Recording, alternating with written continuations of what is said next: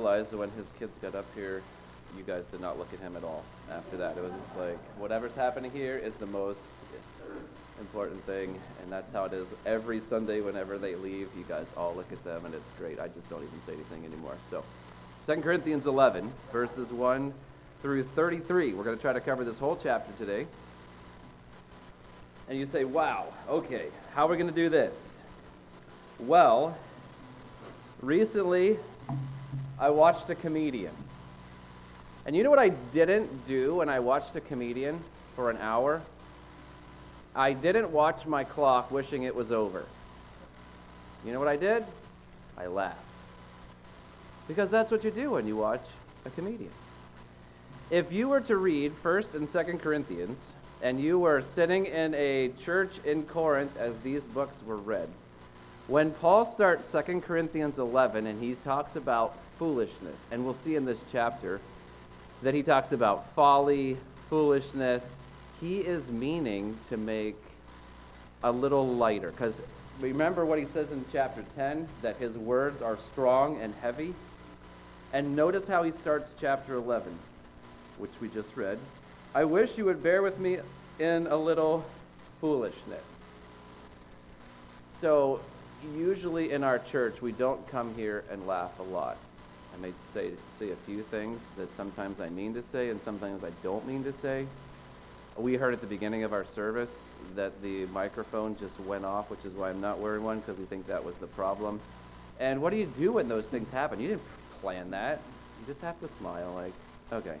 It's just, okay, we didn't plan that. It just happened. Well, when it comes to God's word, God uses men who have a sense of humor. And Paul has a sense of humor, and it comes out in 2 Corinthians 11. So if you were sitting there in Corinth listening to this, you may be smiling. Oh, there he goes again. Oh, Paul. It's like an old grandfather who's got the respect of the family, and he sits around and he tells the same old jokes, and the kid's like, yeah, that was funny the first time we heard it, not the 30th time. Or whatever, and we just know some people, and whenever you talk to someone who's really funny, you're expecting, oh man, they're going to say a zinger. They're going to say something that's really funny, and you're just waiting. You just want to talk to them until you hear something, and it makes your day that you heard something funny. Well, Paul is going to talk about here humor. And humor is helpful in this passage 10, 11, and 12 in defending his ministry. So in his foolishness, what we're going to see today is using humor to defend your ministry. Humorous defending.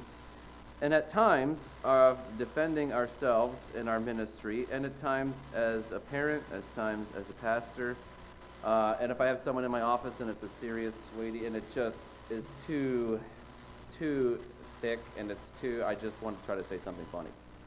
I'm trying to think of something funny to say to just lighten the air a little bit. I think that's what Paul's doing here, is just lightening the air a little bit of this strong, weighty, heavy material that he's written in his books, and now he's like, bear with me a little in my foolishness. And he's going to say that in a couple of different ways here.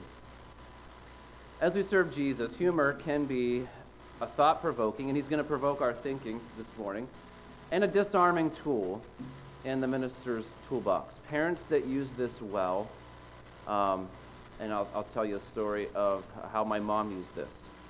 And I was probably Winston's age, and I wanted to, or maybe a little older, and I didn't want to hold my mom's hand in crossing a busy street.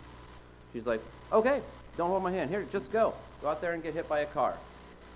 And she put her hand on my back, and no, Mom, no, don't do that. And you moms are like, I can't believe she did that.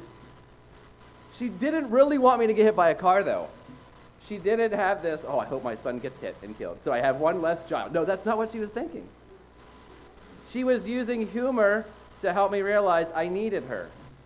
And it was effective. She didn't have to tell me, okay, hold my hand now. Okay? Now you moms, grandmothers may have done something similar, and that may not be the best parenting tactics today. It wasn't child abuse. It didn't scar me for life. I still remember it, but I remember it and I smile, right? So there are times when humor can help lower someone's defenses and help them to think about what you're trying to get across to them. And that's what Paul's doing here in 2 Corinthians 11. So we read verses 1 through 11. And he says in verse 2, and we'll see how he uses humor. And humor is simple. And I'm going to use the word simple in my outline. It's going to be up here on the screen. And I get that from verse 3. But I'm afraid that as the serpent deceived Eve by his cunning, he made Eve think in a complicated way that was confusing and then disobedient. Paul says, I'm not trying to deceive you. I'm not trying to trick you like the serpent tricked Eve. Your thoughts will be led astray from a sincere, that word can also be translated simple, and pure devotion to Christ. I simply want you to be purely devoted to your Savior Jesus. That's it. That's all I'm doing. Okay, so he's going to use humor in this passage to help the Corinthians understand some simple statements, simple exposure, simple comparisons, simple facts, and then some more comparisons at the end and explanations. We're going to focus our time on the first half of the chapter, but we'll try to look at the whole chapter today. So humor can challenge error. How does it challenge error? Well, verses 1 through 3, we have simple statements of Paul's goals. We just read verse 3. Let's look at verse 2 as well. For I feel divine jealousy for you, since I betrothed you. You are engaged to one husband to present you as a pure virgin to Christ. Okay, so bear with me a little my foolishness, he says. And I have this divine jealousy that I want you to be purely devoted, simply devoted to your groom. You guys are all part of the bride of Christ. You're betrothed. We are still in this betrothal or this engagement period where we haven't had the marriage supper of the Lamb. That's Revelation 19. So in the church, as well as, and we'll see the New Jerusalem is also made up of Israelites in the Old Testament, the 12 tribes of Israel. The New Jerusalem has gates, I believe, that have the 12 tribes, and there's foundations that are, I might have this backwards, the 12 apostles. So the Old Testament believers, New Testament believers are all part of the bride of Christ. And this is one place in the New Testament that talks about the bride of Christ, of which the church, the Corinthian church, says, Paul says to them, I betroth you to one husband. You are simple. This is my goal. Because you are betrothed as you're spiritually to be faithful to the Lord only. I'm afraid, though, that as the serpent deceived Eve by his cunning, your thoughts cunningly will be led astray from a simple, sincere, and pure devotion to Christ. So simple statements of his goal. What is Paul's goal? He tells us, I just want you to be purely devoted to Christ. Verse 4.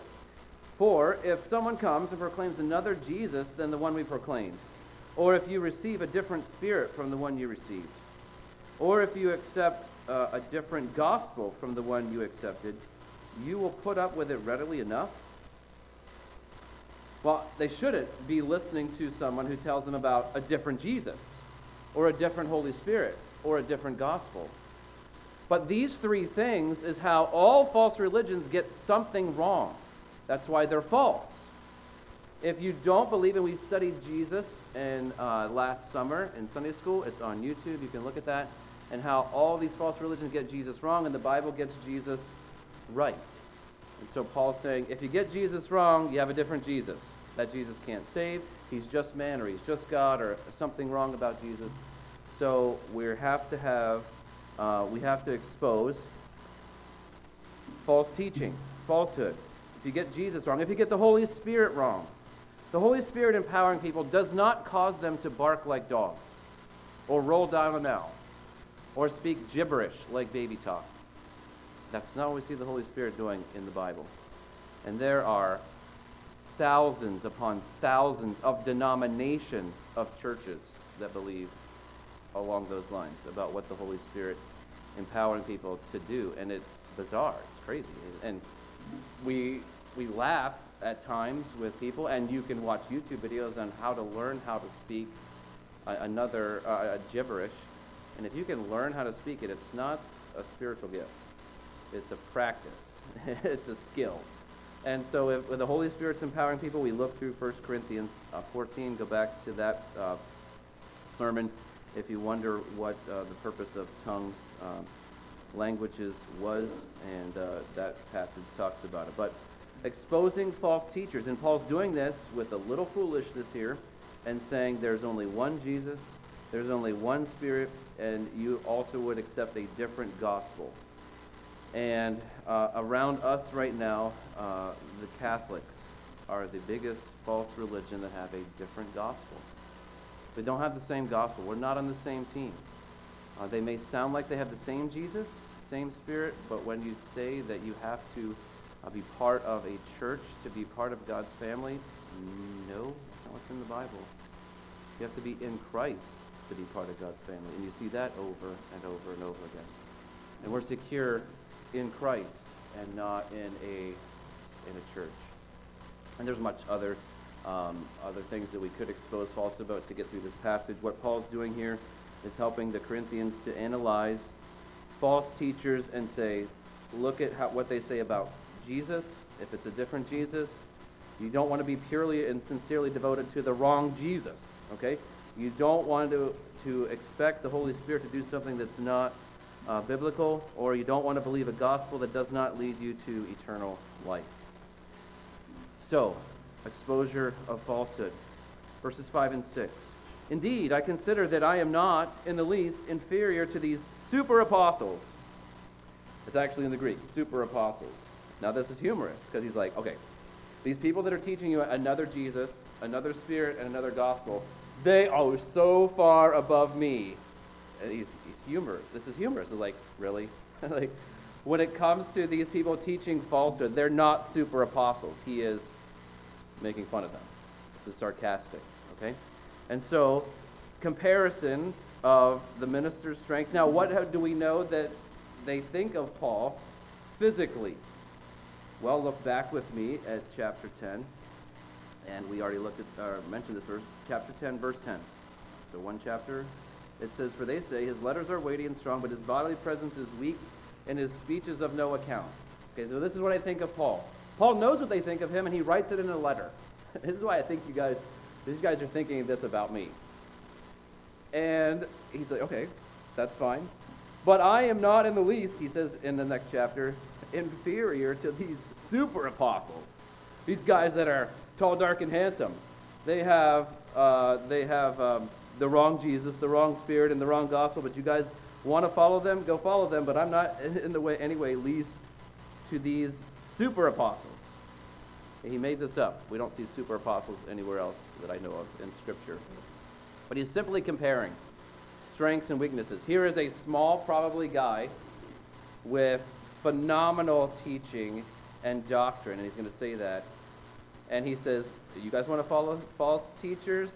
They're super apostles, and I'm not. But I'm not in the least inferior to them. Verse 6.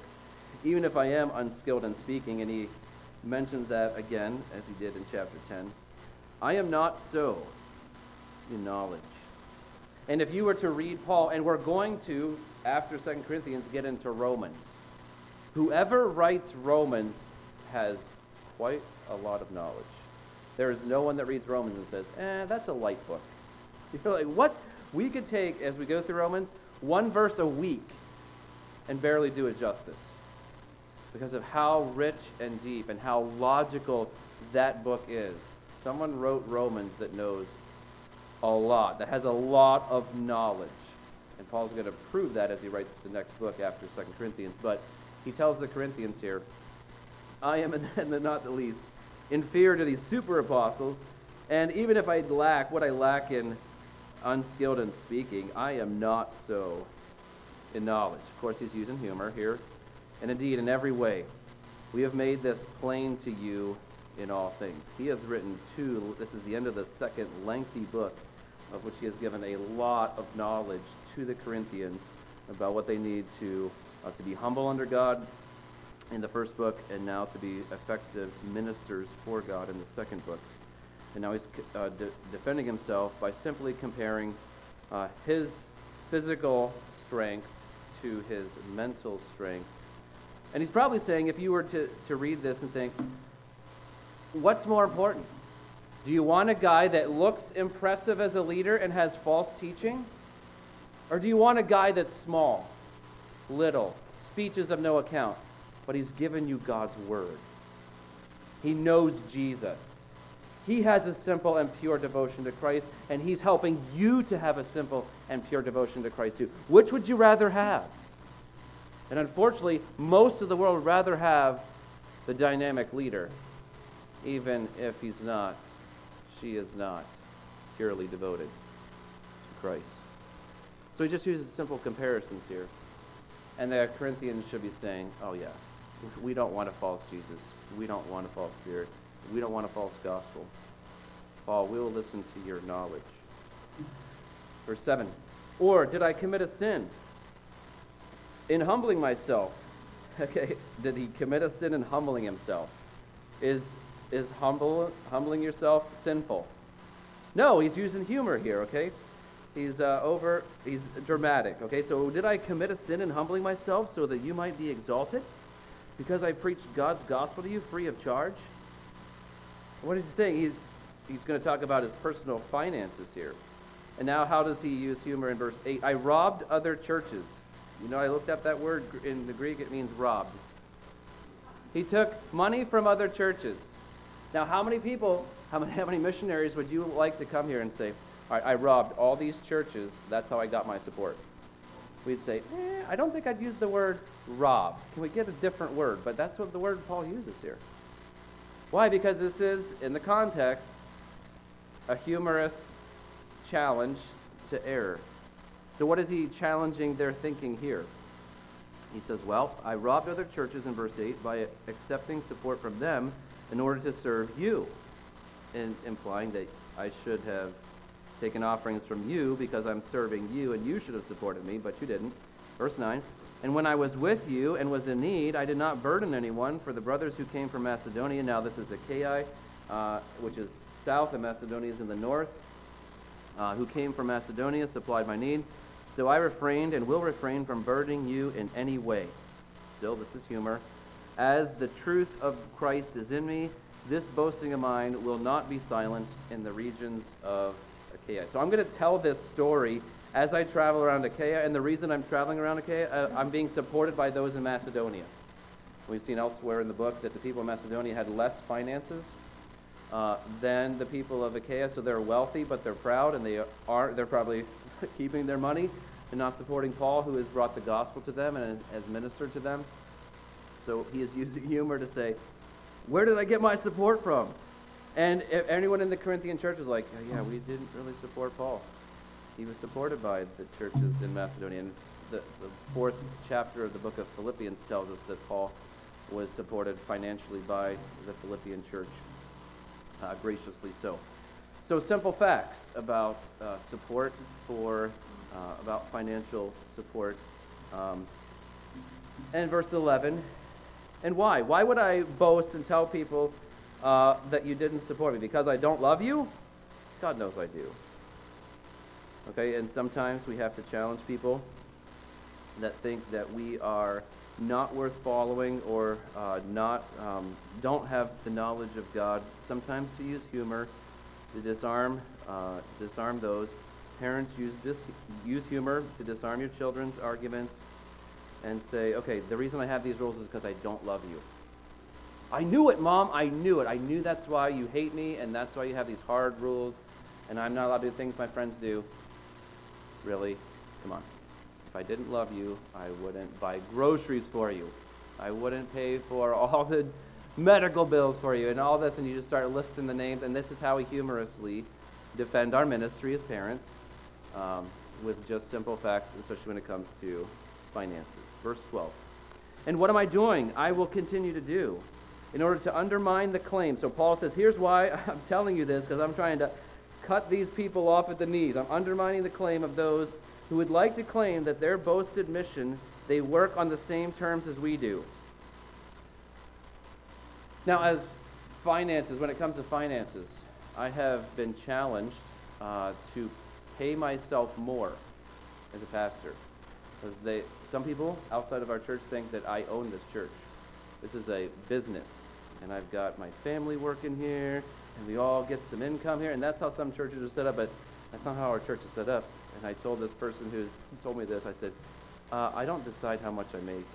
Other people decide this, and so they decide how much I make, how much our system makes, how much, and nobody's related to other people who are deciding this. This isn't a family business that I'm going to pass on the finances to my family and my kids. No, that's not how it works. But Paul says here, but many churches are like that.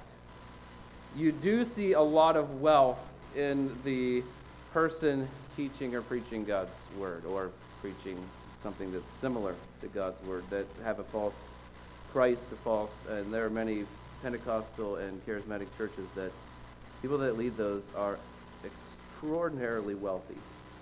But that's not how our church is set up. And there are some that say, we're on the same team. We work on the same terms as we do. And Paul's going to say, in his day as well as in our day, no, we don't work on the same terms. Because he's going to expose them. Verse 13, he says, for such men are false apostles. How do you know a false apostle? Well, go back to verse 3, right? Look at the Jesus they proclaim, the Holy Spirit they proclaim, and the gospel they proclaim. If is it not matched up in Scripture, then you're like, no. Even if they use the same language and talk about salvation, no. You get Jesus wrong, you get the Holy Spirit wrong, you get the gospel wrong, you have false teachers, false apostles, deceitful workmen, verse 13, and disguising themselves as apostles of Christ. It's that way in Paul's day. If Paul lived today, he would, and just let him search on YouTube a little bit, he would be appalled at how much false teaching goes on YouTube. On, let's see, TV, on so many false teachers out there. And we don't have a list. If you're not sure if someone's a false teacher, give me their name after, and if I don't know them, and it's likely I don't know most of them, I'll be happy to look up and see what they believe and tell you, And I'll try to use what we see. What do they teach about Jesus? What do they teach about the Holy Spirit? What do they teach about the gospel? And if they get those three things wrong, one of those three things wrong, let's see what Paul says about them. They're false teachers or false apostles. They're deceitful workmen, and they're disguising themselves as apostles of Christ. And he says it's no wonder, for even Satan disguised himself as an angel of light. So it is no surprise if his servants also disguise themselves as servants of righteousness. Their end, though, will correspond to their deeds. Simple exposure of false teachers. See how this matches the false teaching in the second point, verse 4, to now simple exposure of false teachers. No one wants to follow someone who is false, who is lying to them. And honestly, there are some people that are false teachers. They don't know they're false teachers. This is all they have believed. This is all they've grown up with. And this is what their parents and grandparents taught them. This is the only churches they've been in, and we feel bad for them. But if you want to leave those kind of churches, look at God's Word. Look at what God's Word says about Jesus and the Holy Spirit and the gospel.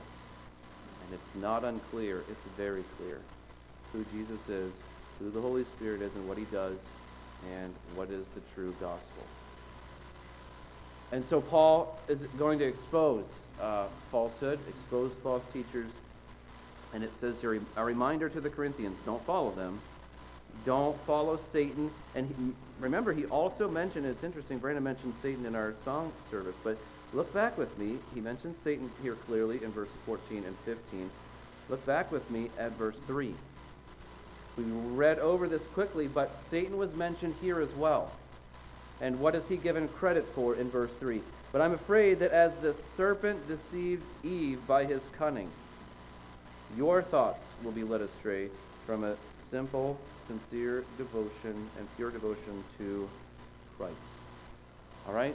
So don't follow false teachers, false gospel, false Jesus because you are following Satan.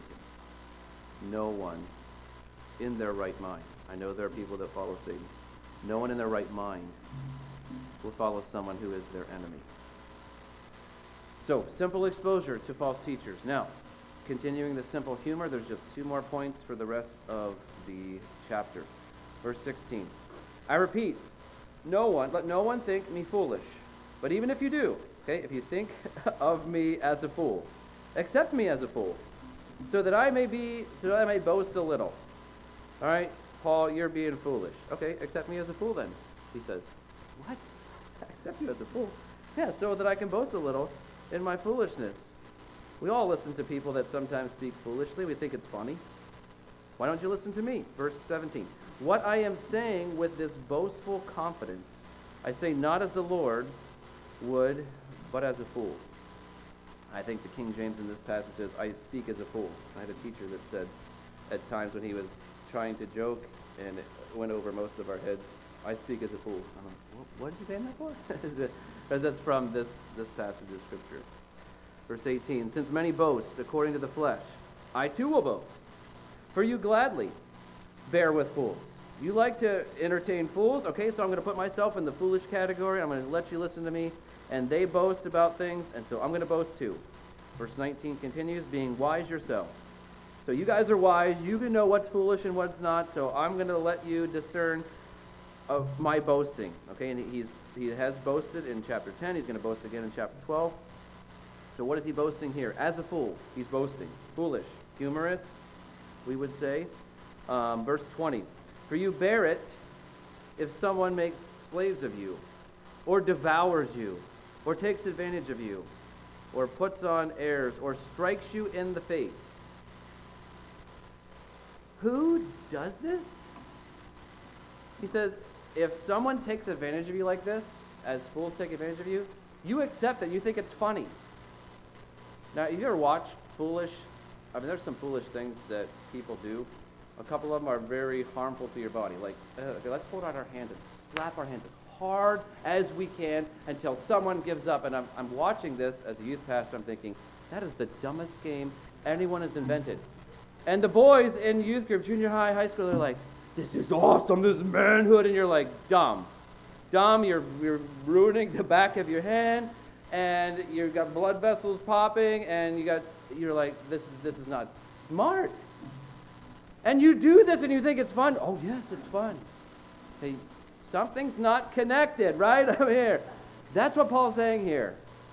When we watch people that knowingly hurt themselves, knowingly put themselves in harm's way, and they think it's fun.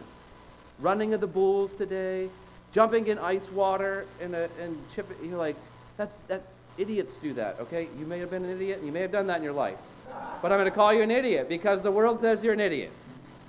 That's what Paul's saying here. So if you guys, we watch foolishness, and Paul says, okay, you put up with fools, but when I speak foolishly, I don't get a pass. Okay, so he's saying, I am speaking to you as a fool. Okay, bear with me a little bit in my foolishness. You guys know how to do this because I see you do it. That's what he's saying here. And he gives this list of things. Makes someone a slave, or devours you, or strikes you in the face. Okay? To my shame, I must say, we were too weak for that. Okay? I didn't want to take part in that. And there were times when the guys in my youth group wanted me to take part in some foolish, harmful to my body things, and I said, you guys may think that's fun, but if I go home with welts all over my body and my wife says, hey, where'd you get those? Like, oh, we were playing this game. She's like, a game? What? Like, this doesn't make sense, okay? And, yeah, I probably did it, though, as a junior high boy. Yep, so. But as a little more, but there are other things, right, that we do as grown adults that are still foolish. Verse 21 continues, but whatever anyone else dares to boast of, I am speaking as a fool, I also dare to boast of that. Are they Hebrews? and the false teachers may have been Hebrews. He says, so am I. Are they Israelites? And the false teachers may have been that. And he says, okay, so am I. Okay, we're putting them on the same terms. Are they offspring of Abraham? Of course, the Jewish false teachers would have said, absolutely we're offspring of Abraham. He says, so am I. Are they servants of Christ? Well, earlier they said they disguised themselves as apostles of Christ in verse 13. He says, are they servants of Christ? He says, I'm a better one. Now, as soon as someone says, I'm better than you, and you're talking foolishly, you're like, okay, prove it. Prove you're better, or let's go back to a frozen river. You chip away ice, and you get in the water, and you're like, okay, I can stay in here longer than you. You're going to have hypothermia, you're going to end up in the hospital, but it doesn't matter, right? Because as foolish, we're just going to see who can do this longer. It's dumb. But this is what Paul's doing here. He's like, okay, here's the terms. Hebrew, Israelites, Abraham, servants of Christ. I'm a better one. And now he says, if we're not sure he's joking, he actually uses the word insane. I'm talking like a madman. I'm talking like I'm insane. And if we're unsure, I read this passage over and over, I have no idea what he's saying. And as soon as it dawned on me, he's being humorous. I'm like, oh, I'm reading this so serious. Like, I'm trying to okay, what I'm going to preach, and I don't know how in the world I'm going to share this with you. I'm like, he's joking. He's being foolish. I'm like, oh, we all do this. We know what this is like. Okay, so simple humor. It can challenge endurance. Simple comparisons of what people are willingly enduring. We've already read these verses down to verse 21. But what are people willing to endure shows how much they're be willing to put up with foolishness. Okay, and Paul says, this is how I'm going to show you endurance. What are you willing to endure? And you have that list there in verse 20. What people are willing to endure. And now he tells people, now this is seriously, what he has endured. Okay, so you have a list of a resume that helps you to, you want to boast. Okay, fine. Okay, let's lay down some groundwork. Are they Israelites, Hebrews, servants of Christ? Yep, so am I. But I'm speaking as a madman. With far greater labors. I'll have them compare labors with me, he says. Far more imprisonments. How many times have those guys been put in prison for their false teaching? With countless beatings. How many times have they been beat for their false teaching? And often near death. 5 times. And now he goes into the specifics of his beatings 5 times. And this is after his second or third missionary journey. He still has more beatings and shipwrecks to go. This passage is written earlier on in Paul's ministry, so the things that happen near the end of the book of Acts are still yet to come. And this is a serious list here. Okay, as fools sitting around a table comparing what they've done foolishly, he says, okay, you guys think that you've suffered for Christ, or these other false teachers are worth following? Let them compare resumes with this. 5 times I received at the hands of the Jews 40 lashes less 1. That's 39 times he was beaten. In one time, 5 times that. And the Jews had a 40 whipping rule, so they would stop at 39 so they wouldn't break the law. Verse 25, 3 times I was beaten with rods. I don't know what that's like, but I assume it is at least as bad as the lashes. Once I was stoned. We know that happened on his very first missionary journey. He was left for dead after he was stoned. 3 times I was shipwrecked. I don't know if you know of anyone that's shipwrecked. We don't have a lot of shipwrecks happening now, but if you know of someone that was shipwrecked, it's probably a very traumatic experience. And 3 times Paul has endured this so far. A night and a day I was adrift at sea, floating on something. On frequent journeys, in danger from rivers, danger from robbers, danger from my own people, that's Jews, danger from Gentiles, danger in the city, danger in the wilderness, danger at sea, danger from false brothers, in toil and hardship, through many a sleepless night, in hunger and thirst, often without food, in cold and exposure, and apart from other things, there is the daily pressure on me of my anxiety for all the churches. Who is weak? And I'm not weak. Who is made to fall? And I am not indignant or angry at that. Simple explanations of what ministers endure. David Livingston endured similar things, being attacked by a lion, and the loss of many of his children, his first wife. Life was hard for pioneer missionaries. Life is hard right now for many Christians around the world. They endure things like this. They are marked people for, if they are out of prison, they're marked to go back into prison as soon as they open their mouth for Christ. We have it easier here in our country, but whenever someone comes and stands here that has gone through similar things that Paul has gone through, we all listen. We all respect the people that have given a lot for the cause of Christ. And here, humor is disarming, but it's also opening for truth. When you're disarmed and you put down your weapons, I'm not going to fight this guy anymore. He's smaller than me, but he knows a lot. And he knows the real Jesus. He is really simply devoted to Christ. No one goes through this kind of thing and then comes out and tells people, I simply want you to be devoted to Christ, and they've got no platform on which to stand. Their sufferings are the platform on which they stand. They have defended the cause of Christ. Paul knows what it's like for Roman soldiers, Jewish people, mobs, to stone him, to beat him, to wish he was dead, to put him in stocks in Acts 16. And yet he keeps going, and he keeps going, and he keeps going. Why? Because he's simply devoted to Christ. He's a good example for us. Not a perfect example like Jesus is, but he's a good example.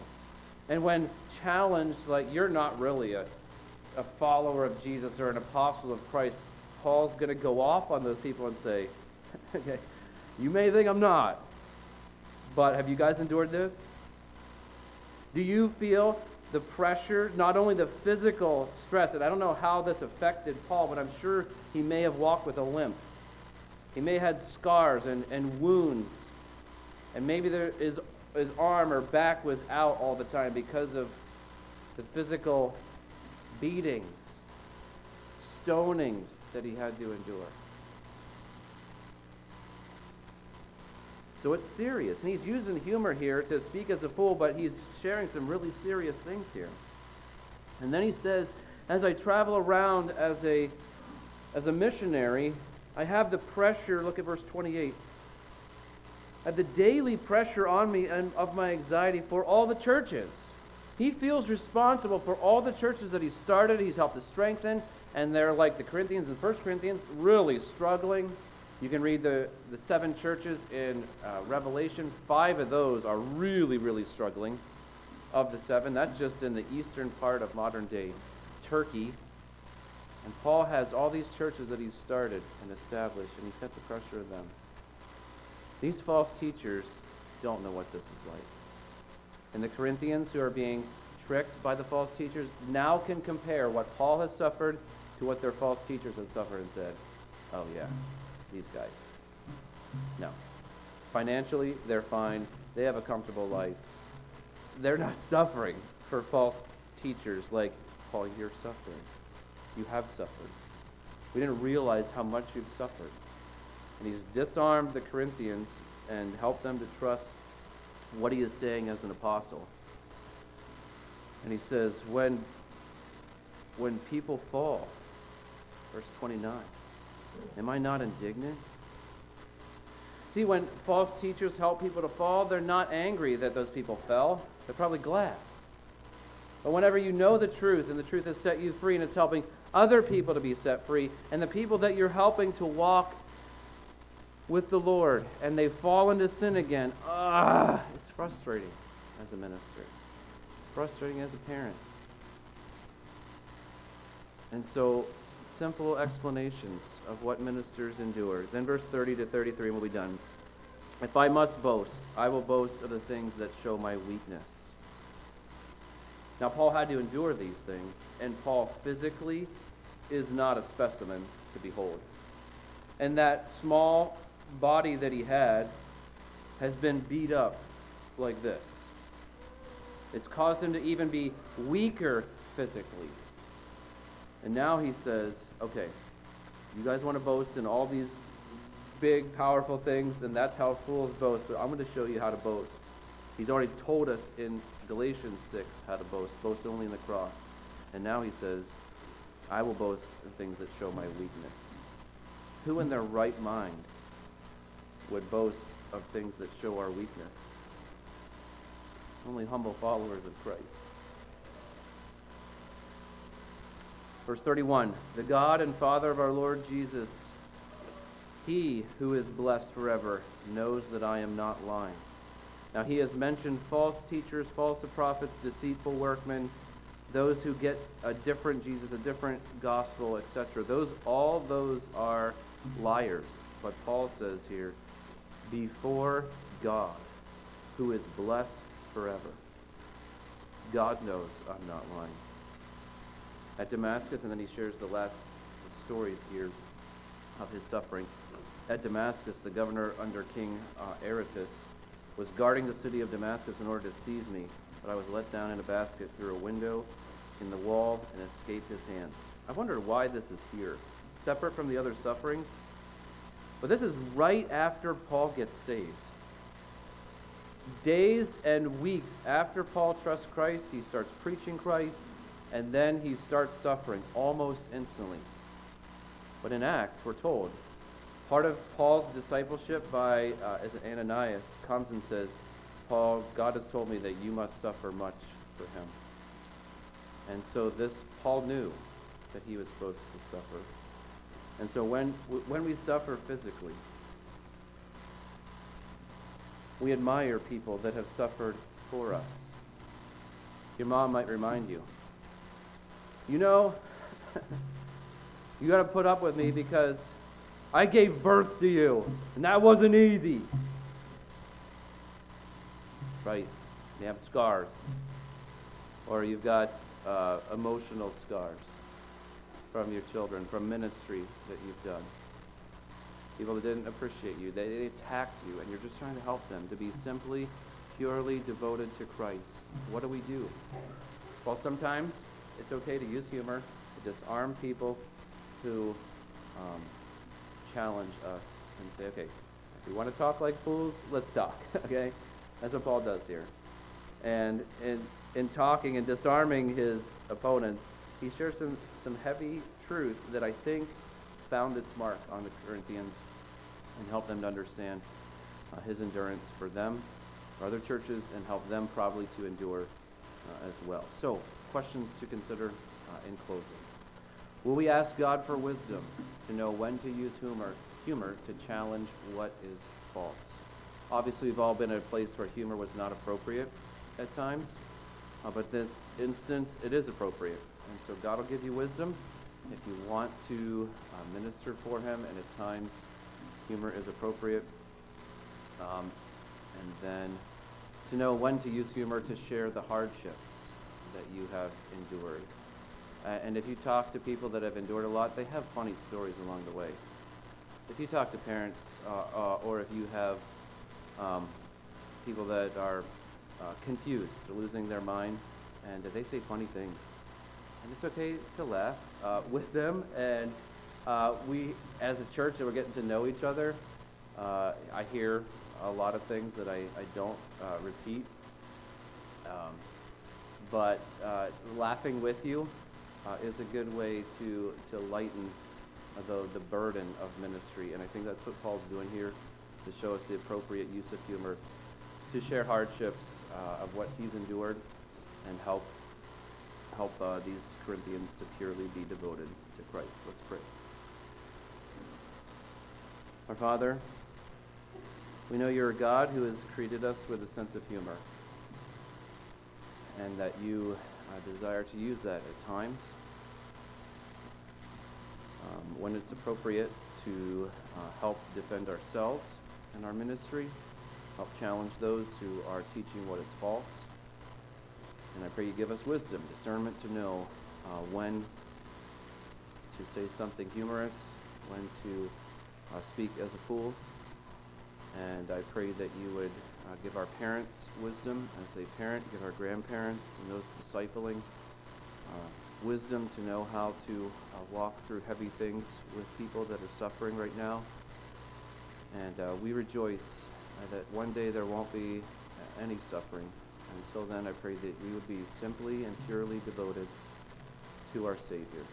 Challenge us if we're not. In Jesus' name, amen.